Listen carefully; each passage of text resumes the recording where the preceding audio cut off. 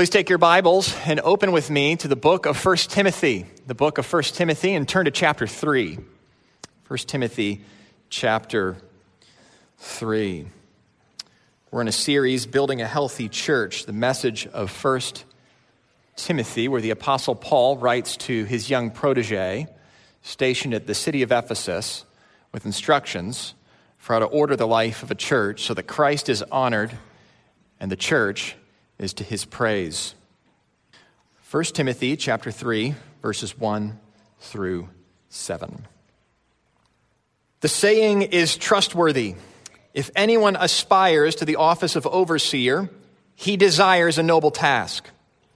Therefore, an overseer must be above reproach, the husband of one wife, sober-minded, self-controlled, respectable, hospitable, able to teach, not a drunkard, not violent but gentle, not quarrelsome, not a lover of money.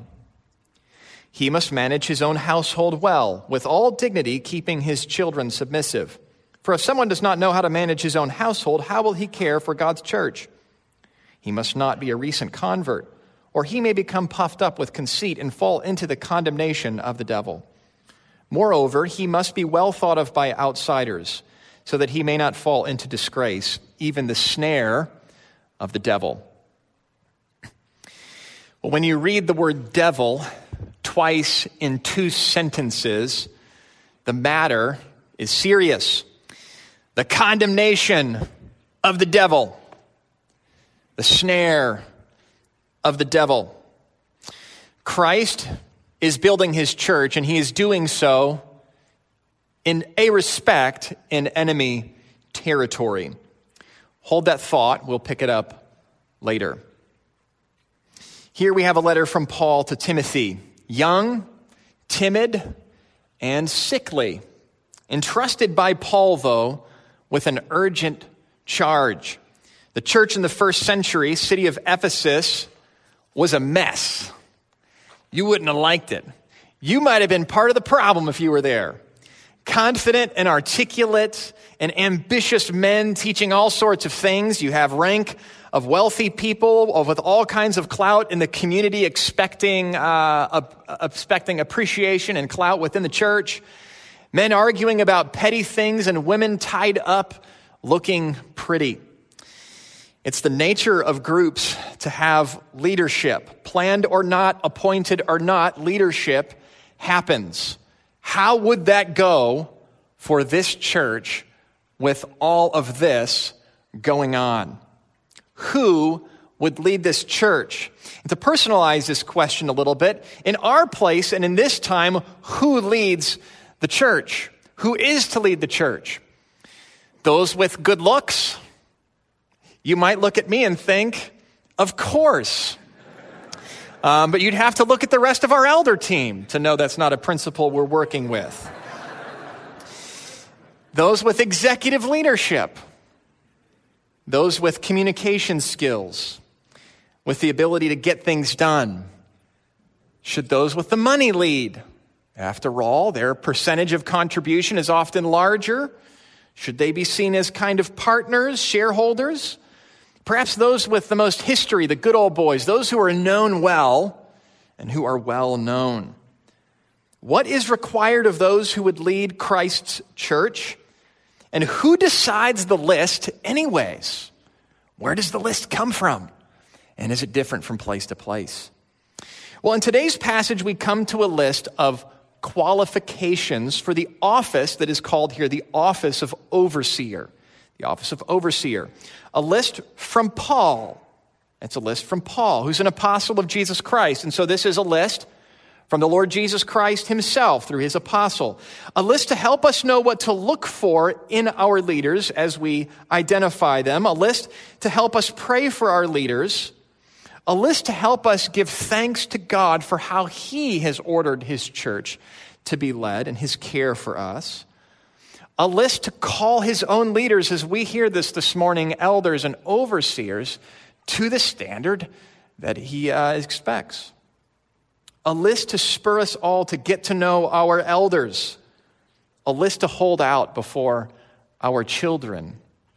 as a recognition of how Christ seeks to lead his church and through whom. And a list to secure the health of his church and the witness of her gospel in the world. What is the office of overseer? Let's start there. Well, we'll start with the first verse. The saying is trustworthy. If anyone aspires to the office of overseer, he desires a noble task. So the office of overseer is a noble desire and task. Well, what makes it noble and what is the task? We can answer that in part without filling out all that Scripture might have to say. We can answer that in part by looking at the words used for this role, the office of overseer. Think about it. At work, if you're the boss, maybe you go by the boss and also the manager or management, and maybe also fearless leader. All of those would be ways to refer to you as the one in charge, and all of those would get at a little bit of something of your role. The same role, different angles. Well, we have 3 terms for this office in the New Testament. And in each term, we hear a different shade of what the office or the role is.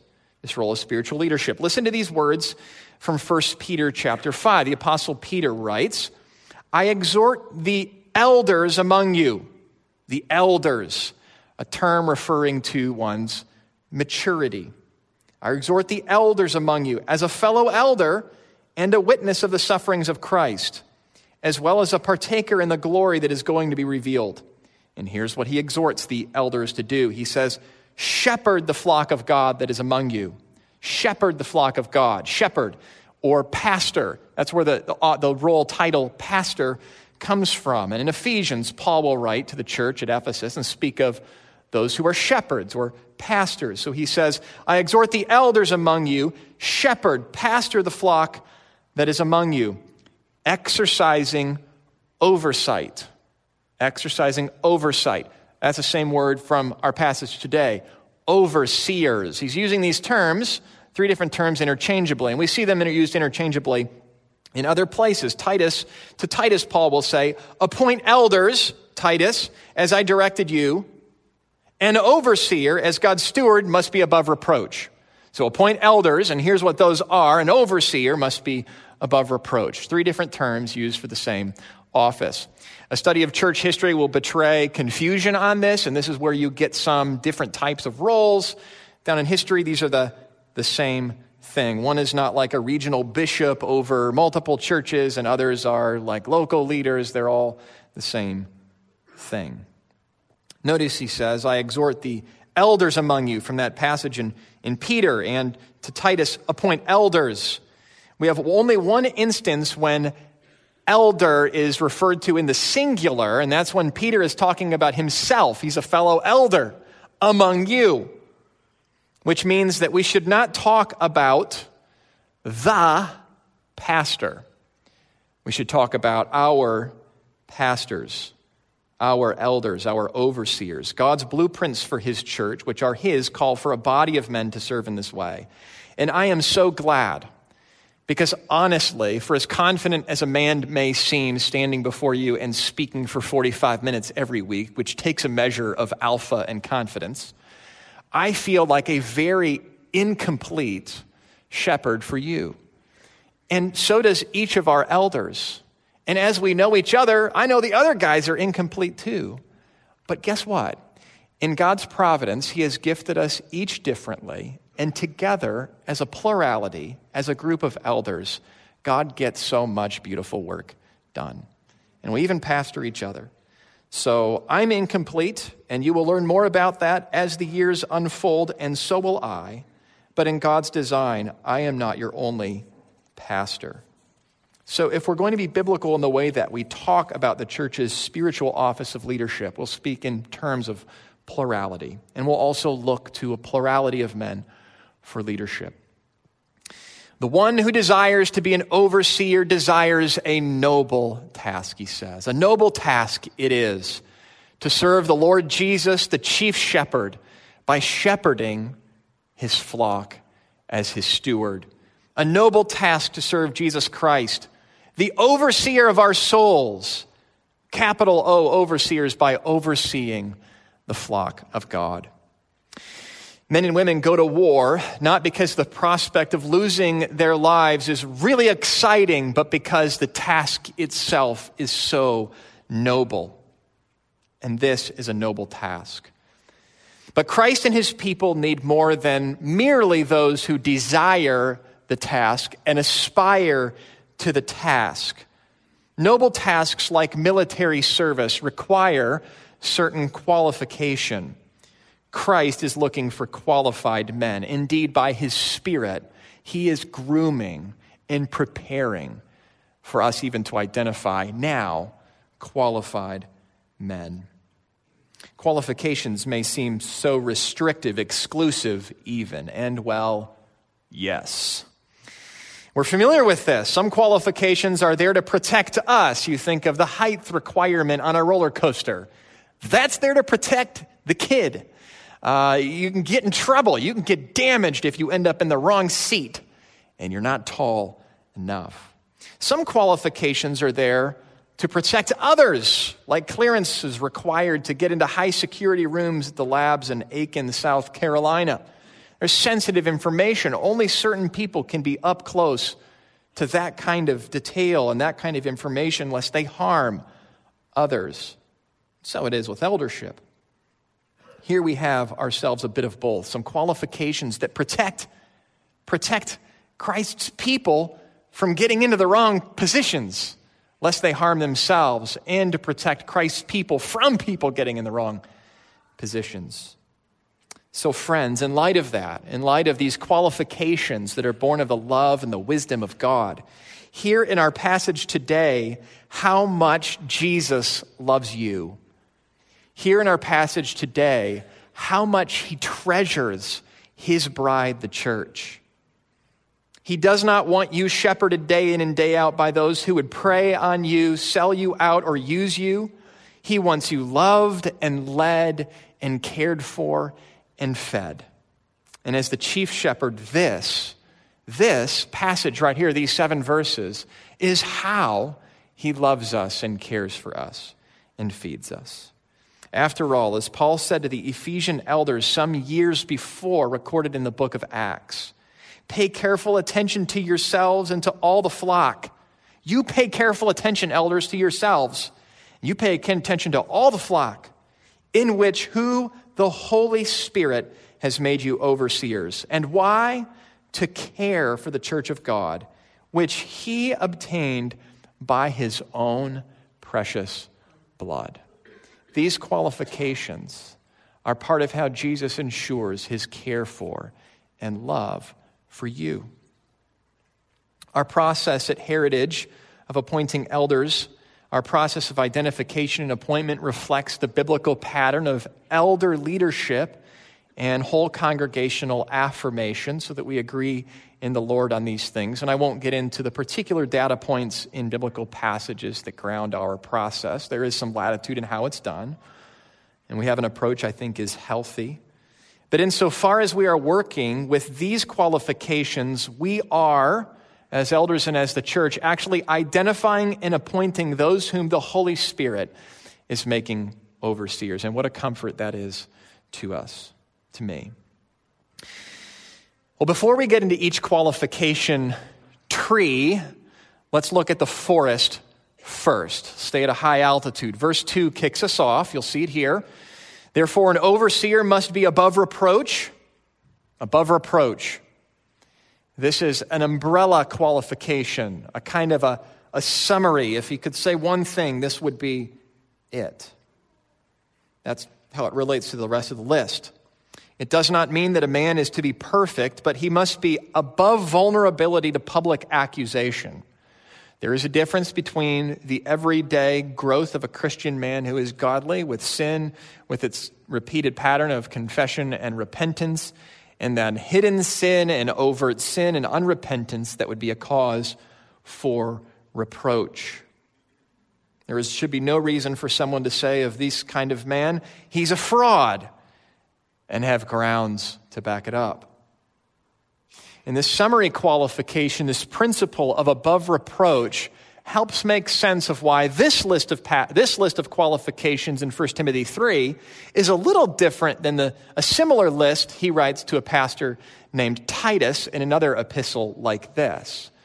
He's using a number of qualifications to get at this idea or summary qualification of being above reproach. And that principle of being above reproach will also help us to solve the puzzle of a few of these qualifications as we go, as you'll see.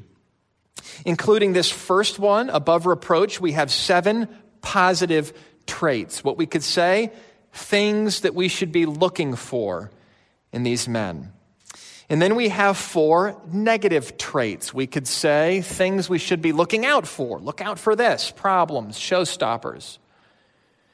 And then we have 3 qualifications that get a bit of explanation and rationale, almost like these are maybe from lessons learned and he needs to fill it out a little bit.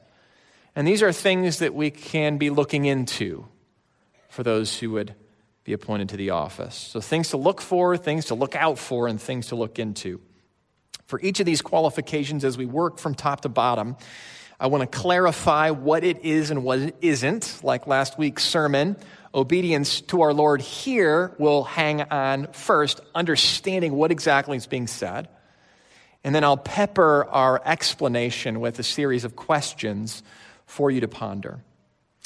Let's start with things to look for. Things to look for. He must be the husband of one wife. On Friday night, there was the last game in the finals between the Warriors and the Cavs. And in the first quarter, the Cavs started out swinging, and it looked like it might be a hard game. And then it wasn't a hard game at all. And so this might look like this is going to be tough. This particular verse right here, even in the last week, someone said, so how are you going to handle that one-woman wife passage? It's the one you pick at. It's the one with different views on. What does it mean? It's the one that will require the most handling. But thankfully, the rest of our passage this morning is straightforward. Will be easy enough. Well, what does it mean, husband of one wife? Literally translated, one-woman man. Again, like last week, we'll have to figure out something of what it means if we're going to obey it. Option number 1, a man who does not have multiple wives. I do believe this passage excludes polygamy, but given all the ink that sexual immorality gets in the sin lists in the New Testament, to me it would seem odd that the one qualification related to sexual morality would be narrowly prescribing against the appointment of a polygamist. It was not even apparently a great problem at the time, so that option doesn't seem right to me. Option 2, what is a one-woman man? A man who has not been divorced. It could mean this, a one-woman man. One woman, that is not maybe at a time, but over time. But this would be a pretty roundabout way for Paul to say what he could otherwise say in very plain terms. For example, he must not be divorced. Also, it opens up other questions that he addresses. For example, like a man who is widowed and then remarried. Is he a one-woman man? Almost like he doesn't want to step on our toes or something, not a one-woman man. He would just say divorced, I think, if that's what he narrowly was going after. And I don't think that is the best option. Option 3, a man who is devoted to the woman to whom he is married. A good husband. I'll get into the question of singleness in a moment. But a good husband, that's how I take it. We're looking for, if you will, marital devotion. Marital devotion. This has to do with the quality of his devotion to his wife, not the quantity of women that he is with, although, of course, the quantity of women he is with would have something to say to the quality of his devotion to his wife. A few questions follow. Could this exclude a person from this office who is divorced? I don't believe that it must. I do believe that it could. Does this divorce bring reproach upon the man? That would be an important first question, back to that umbrella principle. And we might ask, how recent was the divorce? How public was the divorce? How, frankly, messy was the divorce? And what was his part? Was he a believer at the time? Where his sin was involved, to what extent are those sins still a problem for the man? None of these work like a switch that means yes, he can, or no, he can't be. But these are the kinds of questions that help us to get a picture of the man. And like the rest of the qualifications, we'll see that all of these qualifications involve judgment calls that must be made. None of them function as a kind of litmus test. He is and he isn't this or that. On a scale, we are all, even the best of us, guilty of sin at each of these qualification points. And friends, we have many spiritually gifted and loving servants in our own church who have suffered through divorce, and some who serve faithfully and with love and praise to Christ, who in the past even themselves sinned greatly in the course of their divorce, but have been renewed and have repented. And this church is full of flowers who have been grown and planted and who are a display of Christ's glory, even out of the compost of some of what we have been through and even of what we have created. So God is at work to renew and restore and to bring about his new life in the life of all of his people. And I do not see divorce as a scarlet D, as one fellow pastor said this last week, that follows somebody around the rest of their life. Those of you who are here today and divorced, we love you. Another question: does the qualification exclude those who are single from the office? It does not.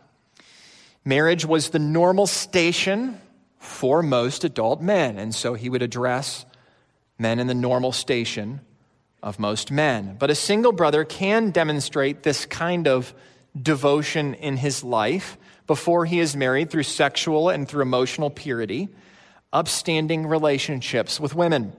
Consider also that Paul was single himself, and in another letter commended singleness as a means of fruitful ministry to the church. And many singles in our church serve with great energy and great heart, and we need all of their gifting and contribution. That wouldn't mean, if Paul had articulated that singles were excluded from the office, that would not be okay. That would be God's word. But I actually don't believe singleness to exclude a person from it. Otherwise, when we get to the situation of his household, we would have to say that each elder must also have children, for he'll speak of the need to keep his children submissive. Now, as we look for this kind of man, we can ask questions like, does he seek inappropriate attention from women? Is he a flirt? Does he indulge in his sexual appetite by looking at pictures of women in undress? If he is married, is he an example of marital faithfulness, a man who loves his wife like Christ loves the church, to hold up before the church and our children as a model? Consider that a man can have one wife and have had only one wife and not be a one-woman man. It's possible for a man to be married and sexually faithful and not to be a one-woman man if his mind drifts, if he is himself a flirt. And the Me Too movement moment in which we are in right now is a curious and blessed awakening of the conscience of the nation and a reminder of the danger that leadership and power affords. How much more important that those who would lead Christ's church be one-women men. We look for marital devotion. That's what I think Paul is saying here. Not all agree. It's a tricky passage, but I think it's straightforward. Next, we look for self-mastery. Self-mastery. This is a way of capturing several qualifications. See verse 2 again. He must be sober-minded, self-controlled, and respectable. Sober-minded, self-controlled, and respectable. Sober-minded, or we could say he must have judgment, sound judgment. He sees straight. He's alert, but he's not an alarmist. He's attentive to the flock, but he's not always anxious. He's a responder, but not a reactionary. He's tuned into the flock, but not thrown off balance by the flock. His ballast in the many storms that come and keep coming and always will come is the Bible. And his horizon is Christ's return. He is not surprised by difficulty. He is a soldier in his seat. We think of Paul's example in this letter where he speaks urgently and with force to Timothy, but with a bright and radiant face and pen about the glories of Jesus Christ. He is not in panic. Paul is a level head in a world of upheavals, and he ever sees the horizon of God's great glory and the reach of his gospel, and that goes a long way. Timothy needs judgment, a sober mind, and we must look for men with judgment, a sober mind. This self-mastery of the mind also extends to the life, self-control, or we could say his discipline. Discipline. He has judgment and he's disciplined. He thinks straight and he also walks straight. His sober-mindedness is paired with self-control. He is not controlled by his lusts or by the dollar or by the approval of people or even the treasure that is his position. He is controlled by the Spirit who bears the fruit in the life of the Christian of self-control, which means he can shoulder the tasks that are entailed with eldering. He will follow up with the need of a widow. He will chase down a stray sheep with vigor. He will answer a call or an email or a knock at the door at a very odd or even late hour. His life is not out of control, it is under control, and it is controlled in the service of the church. This man does not need to be micromanaged, for he is himself a manager of himself by God's Spirit. He has judgment, he is disciplined, and so he is orderly or respectable, is the word used here. And this is what a life of self-mastery looks like and commends. It's not chaotic, it's in order. He has mastery over his thinking and his living, and this yields an orderly life that demands and commends the respect of others who look in. He's a well-intact person. And this will show itself in things big and small, how he handles his time. Is he on time? How he manages his things. Is his car and his home in disarray? How he manages the responsibilities in his life. Does he do what he says he will do? He has a well-ordered life, self-mastery, judgment, discipline, and order. Well, when we're looking for elders, we're looking for marital devotion, and we're looking for self-mastery. And third, we're looking for ministry. And there are two in particular that we must see in those that God is appointing and raising up to shepherd his flock. And the first is hospitality. Hospitality. He's up close with people, and he seeks that they would feel welcome. And I'm not talking about having friends over to grill. Any of us can do that without the Holy Spirit.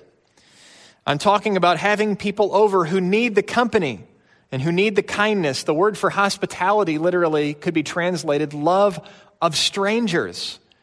And it's referred to in the context of the first century for Christians who would host those who travel through the area, itinerant ministers, preachers who needed a place to stay. And those who would be elders were those who were eager to and busy with the work of hosting. Today, there are plenty of rooms at hotels, and frankly, that's actually the way to care for somebody traveling through. But there are plenty of lonely people who need our company, who need your company. With our kids, we talk about looking out for lonely people at school, and this is the reflex of the Christian. It's our way of life that reflects a love for neighbor, because neighbors are people, and people, every person, is precious. And an elder's home is open to people, and his heart and ears are open to their need. And so we ask questions like this: does he have an eye out on Sunday for those that are among us who are lonely, who are in need of care, who are new? Is he regularly giving his time to invest in people he does not know, strangers? Maybe he has a practice of making sure there's enough food for another family in the crock pot when his family leaves for church in the morning, and he just plans that they would make an invitation for someone to join them after church. Consider that if everyone in church were demonstrating hospitality like this brother, would our church be the warm and inviting place that we all want it to be? Is he a pace setter in hospitality? And if we do want a warmer church and a friendlier church and a church with a richer culture of evangelism, we don't need the need of the moment, although it does not hurt unless it is a substitute. The need of the moment is not another program. That's the kind of measurable thing that we love to do. Instead, we need to add a simple priority to the life of every one of the many hundreds of members that call Heritage home. And that priority is simply that of hospitality, the love of strangers. And that starts with elders. And so elders must be hospitable.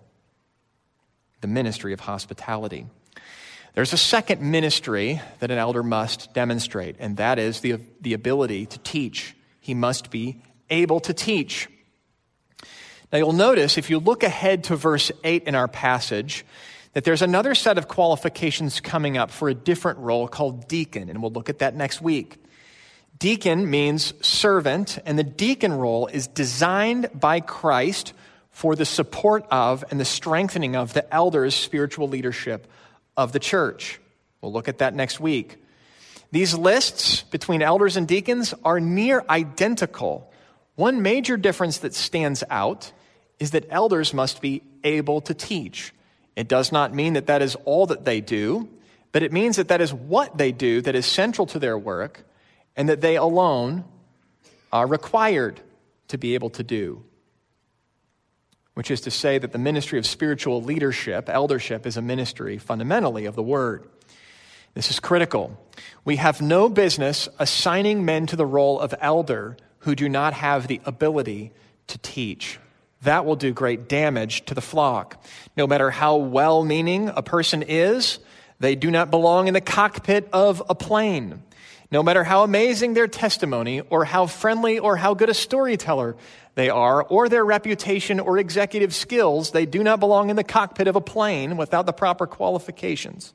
And in this case, which involves the ability to teach, which is the very thing that protects the church from hell itself in the abandonment of the gospel. And so we ask these kinds of questions. When he opens the Bible to speak, does he make it more clear or more confusing? Does he open his mouth to speak the Scriptures? Does he know how to relate doctrines and matters in proper proportion to one another? Or is he driven by hobby horses and fads? When he speaks about the Scriptures, whether in a large group like this, pulpit preaching is not required here, or across the coffee table with one-on-one, does he do so to the spiritual profit of others with the Word? Does he, as Paul said to Titus, hold firm to the trustworthy word as taught, so that he may be able to give instruction in sound doctrine, positively give instruction, and also rebuke those who contradict it? Which requires a clarity of mind and of conviction and a backbone. An elder board full of really nice guys cannot do the job. So being nice is not qualification enough. They must be able to, at least as it is perceived at times, to be mean, or simply to lovingly, clearly rebuke. We've seen some things to look for things we need to see. What about red flags? Things that we should look out for, things that we don't want to see. Here, things to look out for. Verse 3, some negative qualifications. The first one, we look out for drunkenness. We look out for drunkenness. Is there a bottle in his hand? Is there a glass of wine? That does not indicate a problem. Even according to the scriptures that we began our service with, which Abe read for us, wine itself is a symbol of the new creation joy to come and something he would understand his hearers to relate to. But is there a third and a fourth and a fifth bottle in his hand? Is there always a bottle in his hand? Then we have ourselves a problem. In other words, is he given to excess? Is he given to drunkenness? Self-control is a fruit of the Spirit that frees us from addictive behaviors of all kinds. And the Lord's servant in the role of elder cannot be addicted to a substance. We're not controlled by substances. Our appetites are under control. He will need to care for God's people, which means he will need to have self-control in this area. He cannot do the things that are required if he's wrestling with the bottle. And so it's a qualification for eldership that a man not be a drunkard. That should be no surprise. Well, the second thing to look out for, combativeness. Combativeness. Now, if drunkenness is one of those things that everyone's like, oh, of course, and you know it when you see it, combativeness is maybe, at least in part of its expression, more subtle. Is he violent or quarrelsome? Is he violent? Has he punched a man? Has he physically harmed someone in his own family? Some men aren't physically violent, but do they push people around with their words? They're belligerent and argumentative, easily agitated and ready to swing with their fist, or maybe not with their fist, but with a sentence, always ready to throw a punch. And so we ask, does he love to be right even when he knows he's wrong? Does he love for you to believe you're wrong even if he knows you're right? And does he believe he's right because he's always right? And does this ever, shame on the man who claims Christ, lead his arm or his hand or his fist to find its way across the face or the body of another? We must not have those men in this office, in that cockpit. How do you know if a man is quarrelsome? The force of his words, the length of his words, the volume of his words, the tone of his words, the consistency of his words are all measures. We all can get exercised and provoked and cross a line at times and may need to ask forgiveness. But some men are not restrained and they are not self-aware to recognize that all of their opinions and talking are making a great mess for the church. And those men must not be elders.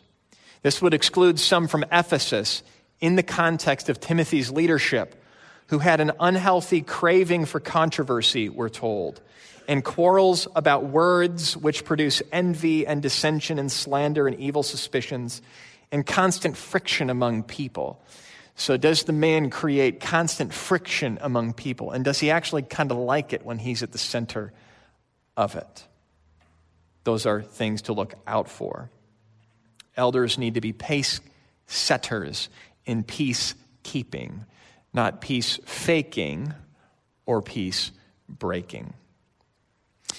Well, there's another problem at Ephesus besides this quarrelsomeness on the part of some men, and it's the love of money and possessions. And so it's no surprise that it makes the list here.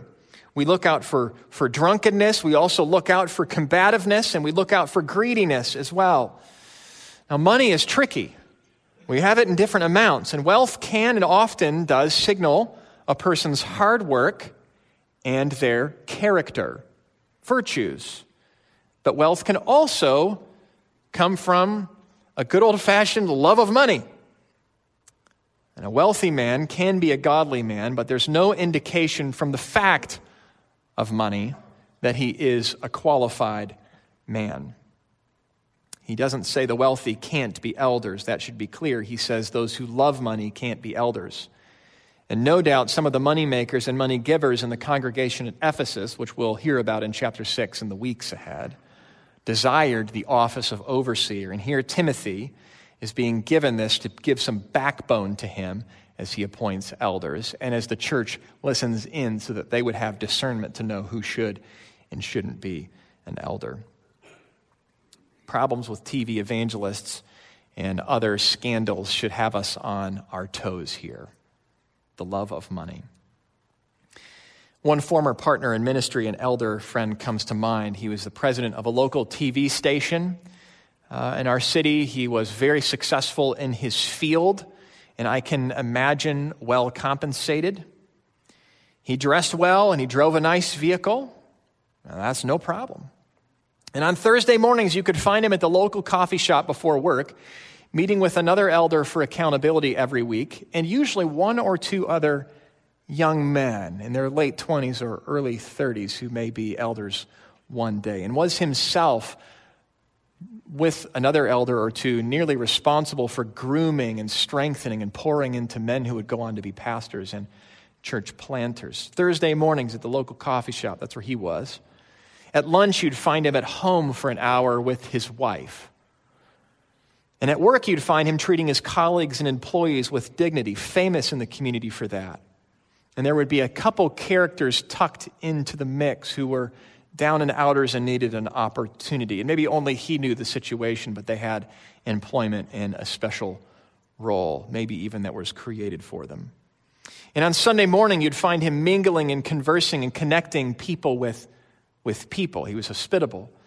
And on Tuesday mornings, you'd find him for 2 or 3 hours with the elders praying and strategizing and planning for the gospel's advance. And on one Friday night a few years back, you'd find us tag teaming and meeting with a brother who was a secret alcoholic, wisely confronting him in love and shepherding that brother to health so that he is flourishing today. And if I send this man an email with a word about anything, even a joke, I almost always get a paragraph back laced with kind words and encouragement and a pat on the back, which is wind at my back, even if my initial email was of nothing the sort. The church is his treasure, and you can tell. He's a lover of God's people and God's work, not a lover of money. And I could say the same for our elders. So things to look for: marital devotion, self-mastery, and ministry. Things to look out for: drunkenness, combativeness, greediness. Now, things to look into, verses 4 through 7. And here between verses 4 through 7, we've got 3 qualifications that each get a little more time, as I've said, and they aren't quite the kind of thing that you just list. They get a rationale, perhaps, as we've said, because of lessons learned. So much is at stake. Due diligence is in order, and so these are things we want to look into. First, we look into his home. And here we find out that a man's home can save the church a great deal of harm and trouble if it is understood before the appointment. He must manage his household well, with all dignity, keeping his children submissive. For if someone does not know how to manage his own household, how will he care for God's church? How will he? There's an argument here from the lesser to the greater. If a guy can't manage his household, how can he manage the church? Apparently, the church and its leadership is much like leading a family. When I was in college, I traveled with a choir in our college, and we'd stay at churches and sing, and I stayed in the house of one pastor. I'm always excited to learn about how their job worked and how the church worked, and pastor types nerd out on that kind of stuff. And he'd handed me a little manual that they had written on how their church was put together. And I noticed the qualifications for elder, and you had like all the qualifications from this passage today. And then it said, given our present day context, it is also required that the man have executive experience. It was like because this is a big organization with money and like levels of leadership, he must himself also have experience in executive leadership positions. Hear me say this: executive leadership is a gift to the church.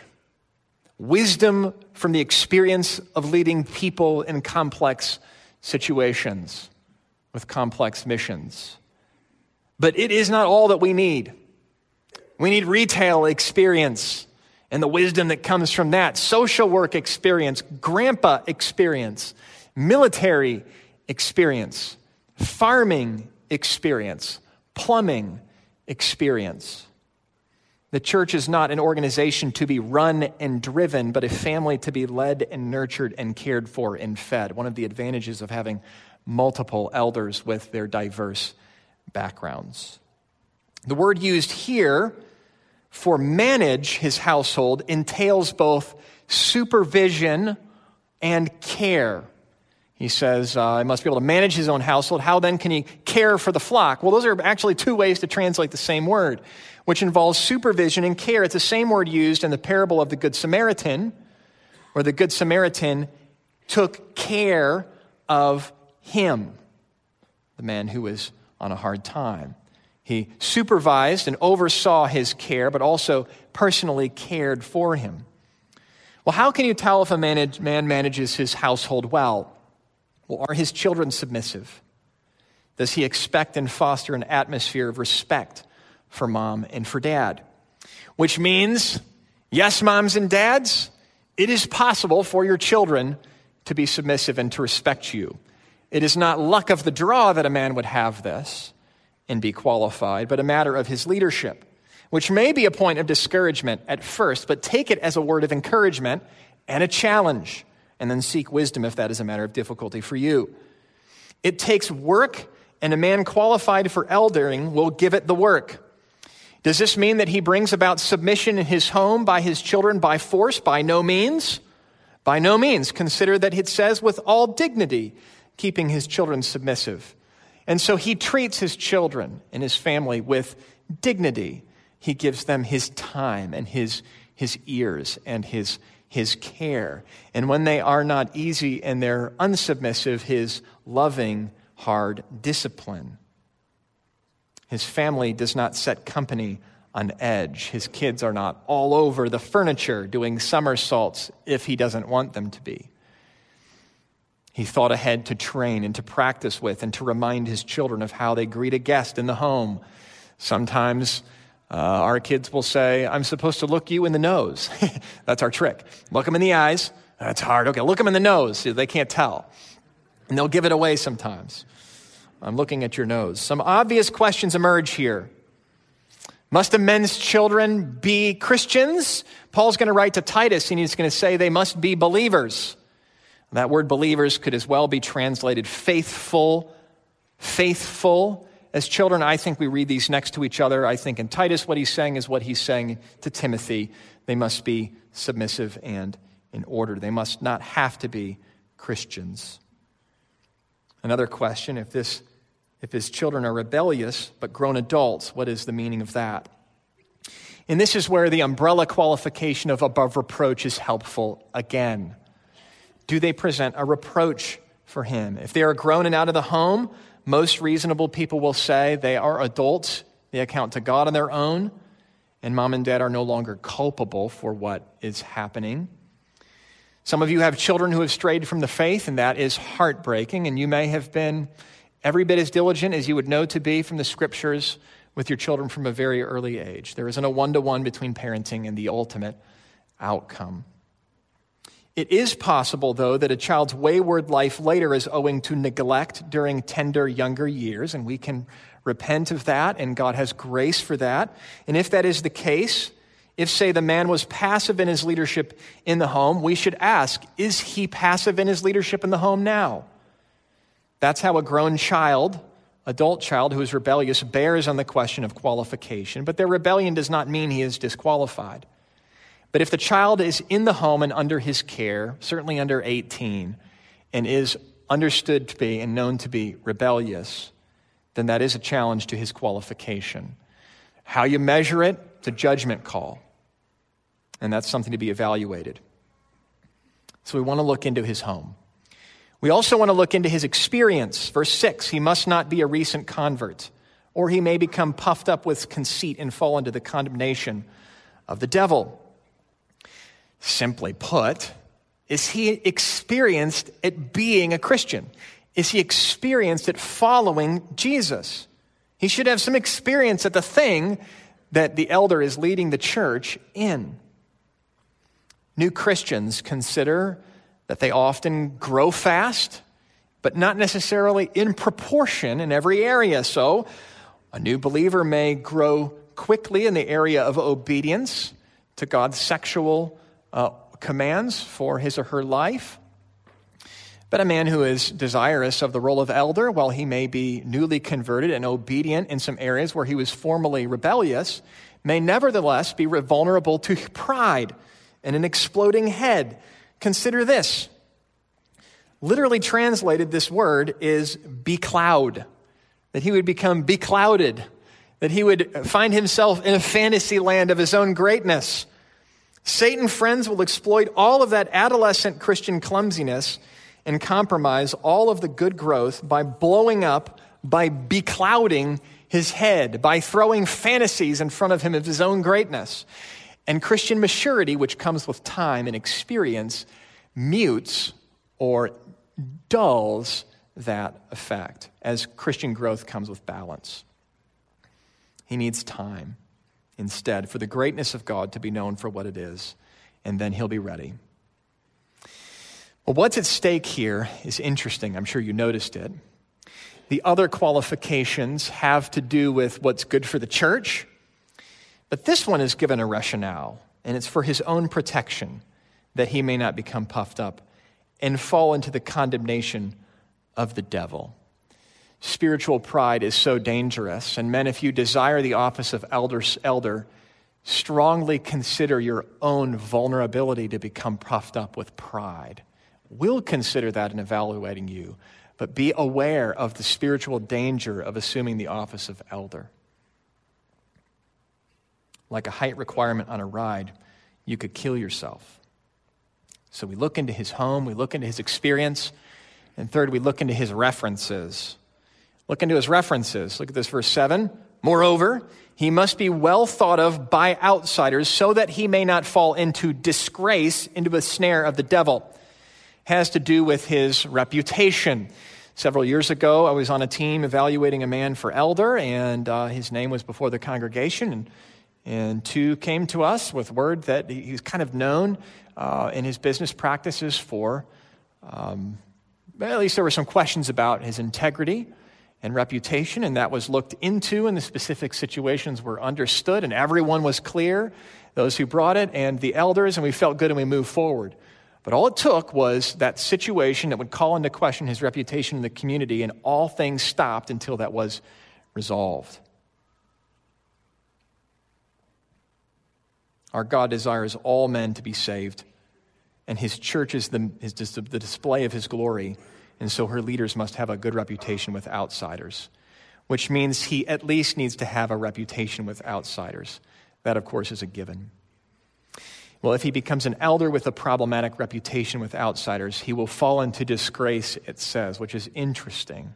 How will he fall into disgrace? Well, certainly he'll be disgraced by his reputation, but how is it then a snare of the devil for him?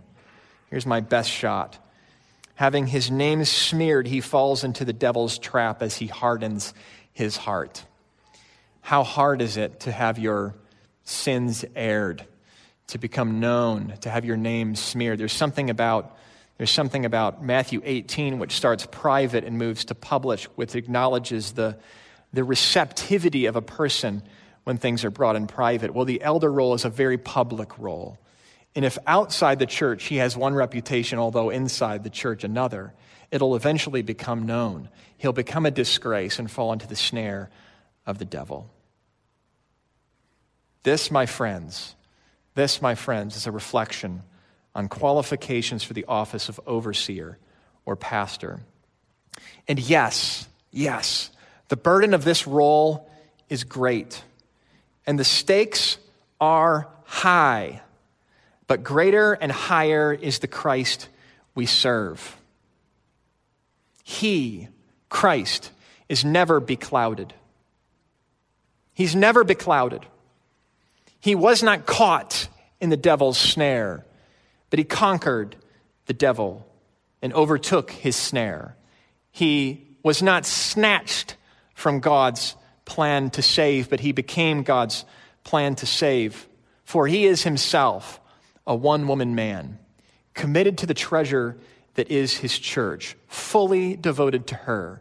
What Paul calls, only verses later in our chapter, the household of God, which is the church of the living God, the pillar and the buttress of truth. Great indeed, we confess, he says, is the mystery of godliness. For Jesus Christ was manifested in the flesh, vindicated by the Spirit, seen by angels, proclaimed among the nations, believed on in the world, and taken up in glory.